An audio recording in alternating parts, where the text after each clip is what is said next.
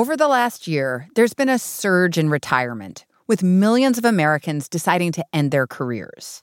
People like Bruce White. My name is Bruce White. I live in Stuart, Florida. How old are you? I'm 64. Now, I just turned 64 yesterday. Happy birthday. Yeah, well. When the pandemic hit, Bruce lost his job. He'd been a records manager at a large chain of resorts. And Bruce assumed he'd be able to find a new job. But that wasn't the case. In the past, I'd never had a problem, but this time it seemed different. How many jobs do you think you applied for? At least 100, probably 115, 120. Eventually, about a year ago, Bruce gave up. My wife realized how much stress it was putting on me.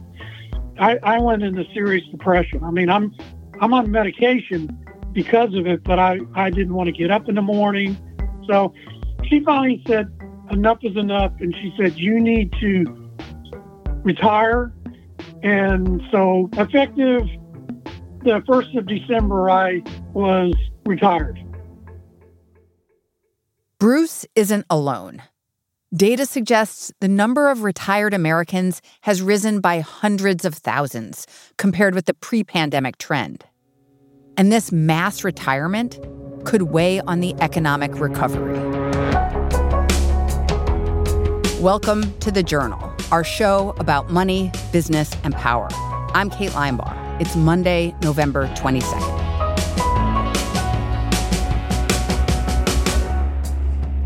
Coming up on the show, why so many Americans are retiring and what it means for the economy.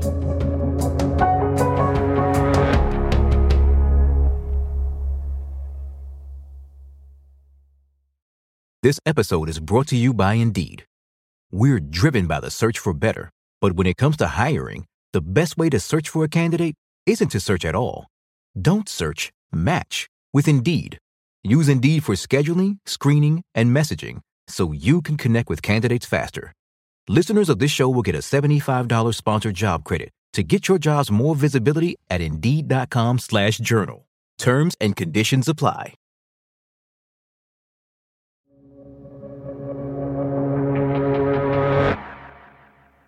Since the start of the year, the U.S. labor market has rebounded. Unemployment has continued to fall, and more jobs are being added to the economy every month. But there's still a problem. Several million Americans haven't returned to the workforce. And our colleague Amara Omeokwe dug into the data to see who was staying on the sidelines. I looked at labor force participation rates for prime age workers, which is 25 to 54, and workers who were older, so over 55. The labor force participation rate for just broadly has not returned to pre-pandemic levels, but it's rebounded more for these prime age workers than it has for these older workers. So for older workers, their labor force participation rate is basically where it was right when the pandemic sort of took hold in April of 2020. So it really hasn't increased at all. So older workers over 55 are still at that low point. Yes, it's barely budged. Americans are retiring at a faster rate than before the pandemic for several reasons. One is that some of them can. The stock market's on a tear and home prices are up. There are some older Americans who, because of the performance of assets during this pandemic, probably found themselves in a pretty comfortable financial position if they owned a home, if they had retirement accounts. And so if they were close to retirement age, they may have looked at their portfolios and said, I can do it now. I was going to do it in 2 or 3 years, but I can do it now. Another reason driving older workers out of the workforce is COVID. Economists have talked about the unique health risks that older people face from COVID-19, right? We know that older people are more susceptible to disease and death from COVID-19.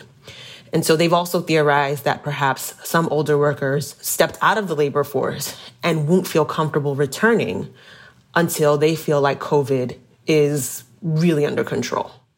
And then the other thing economists talk about is the fact that if an older worker lost their job earlier in the pandemic because of a layoff, downsizing, whatever, it's often difficult for older workers to re-enter the labor force because there can be age discrimination.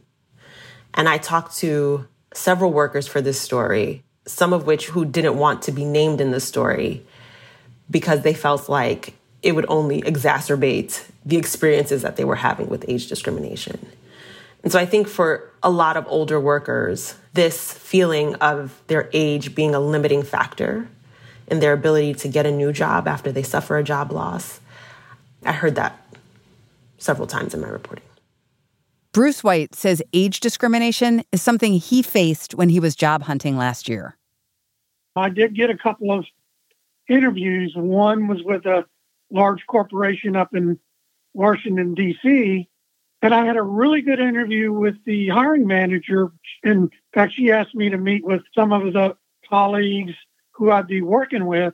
Next morning, we set it up, and as soon as they saw my white hair and face, I knew then and there that I wasn't going to get the job. How did you feel during this period? I felt very depressed. I felt like I have all this knowledge and experience, but companies don't want me because of my age. But it was like, I'm no longer useful. I was not happy. I wanted to work till I was 68, till I was 70 years old. Bruce had enough money to retire. So for him, looking for a job wasn't about the paycheck. I'm not looking to get rich. My wife and I had saved a lot, and we've got financial resources that we can continue for a long time. It was being able to go in the office, work with other folks, solve problems, and keep my mind busy and focused, and contribute to an organization. And all that was gone. It's been really rough for me emotionally. Do you think you would, if you could, go back to work again? Yes, I think I would. I'm not sure my wife would be happy about it. I keep in touch with my boss. In fact, she called me last night, and we talk about every 2 to 3 months, and we text each other. And she would hire me right back if she could, but the company's not. They're hiring, but very limited and very specialized positions. Bruce acknowledges that he probably won't work again. And while Bruce had retirement forced on him, there are other people who simply decided they were done. It was time to retire. That's after the break.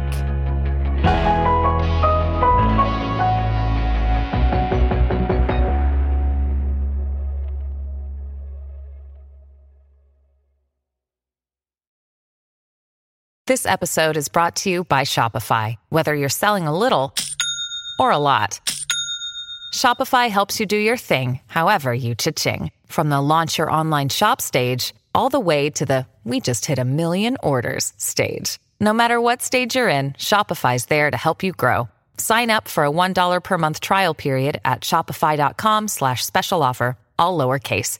That's shopify.com/special offer.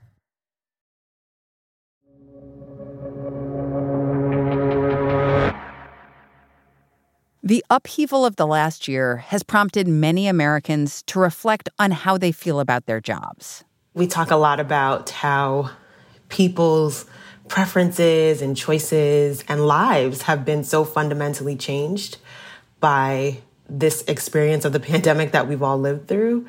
And so many of the retirees that I talked to spoke to that, whether, the pandemic just made them want to not work anymore or just fundamentally changed their lives because they were laid off and they couldn't find another job. And so they're kind of just like questioning their identity because they've worked for so long and now they can't work anymore. One of those people who rethought their relationship with work is a former educator who lives in Columbia, South Carolina. Well, I am Veronica Primus. I am a recently retired educator. Veronica worked as a literacy coach at an elementary school where she supported teachers in the classroom. But when school went online, she says she struggled to do her job. It was very frustrating. I was sitting at home trying to figure this out. So it was a lot of frustration and anger. And I did stay throughout, the year. I decided to just stay and finish the year for the sake of supporting the teachers. I felt healthy. I felt strong. I could have come back. And my principal was very hoping that I would come back because once they got back in the school, she felt like she needed all the help she could get. So what did your principal say when you told her that you wanted to retire? She said she wasn't going to accept my retirement. But I told her, it was time for me to go. I felt like I was going to have a nervous breakdown. My mental health and my own mental wellness. While I was still healthy, I wanted to do something different. Veronica says she took a financial hit by retiring early. She receives Social Security now, but it's less than what her salary was. I didn't really save a lot of money. I raised 4 children. Money was not a concern because I was making a salary, but saving the money is more. I should have done more of that. Educators, we tend to be self-sacrificing, and we will spend money on our students, on our classrooms, and not think about the future. And that's what I did. To have my salary cut in half, that was kind of hard. And Amara says that financial pressure might drive some retired Americans back to the workforce. Economists that I talk to will also talk about how some of these retirements during the pandemic were concentrated among lower earning older workers. And so they said there is the potential that those workers could now be in a financially vulnerable position. And so in some ways, that is part of the reason why it's still an open question whether some of these workers will come back. Because if they made the decision to retire because they were afraid of COVID or because they lost a job and then couldn't find another one, but they're also in a financially difficult place, then perhaps as the labor market becomes tighter or as their financial positions maybe worsen, they may find their way back. Economists are watching to see how many people stay retired. Usually when people retire, economists told me, they tend to stay retired. They don't tend to return to the workforce like full time or as they were before. And if these older workers ultimately don't come back, how would that make our post-pandemic economy different from the pre-pandemic one? I think economists will say that these people are baby boomers, right? So they would have retired at some point in the next couple of years anyway. And economists have talked about for a long time about the aging of America and how that sort of reduces labor supply. And so what the pandemic potentially does is just sort of highlight that challenge for the economy. The fact that we do have a lot of baby boomers who are reaching retirement age, and that can in some ways put a strain on the labor supply. And if people decide they're not coming back, what could that mean for the private sector?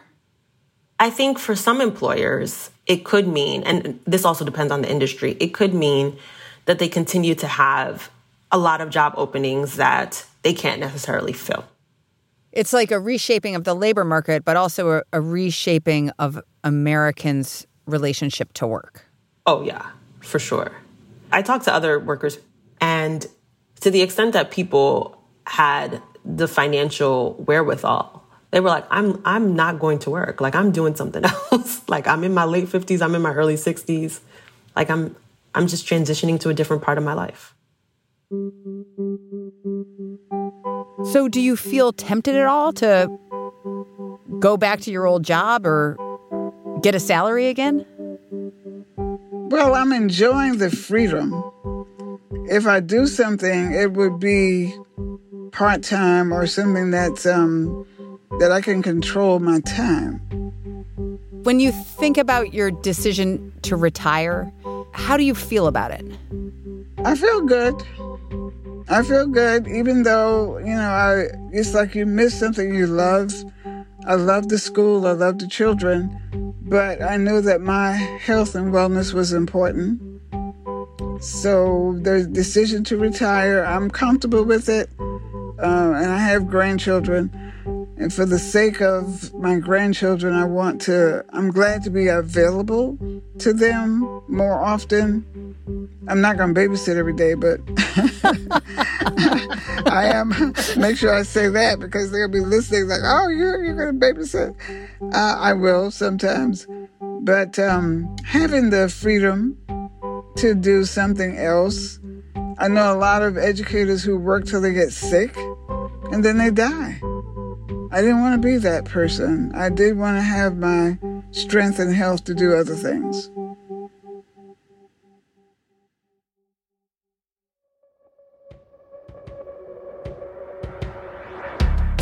That's all for today, Monday, November 22nd. The Journal is a co-production of Gimlet and The Wall Street Journal.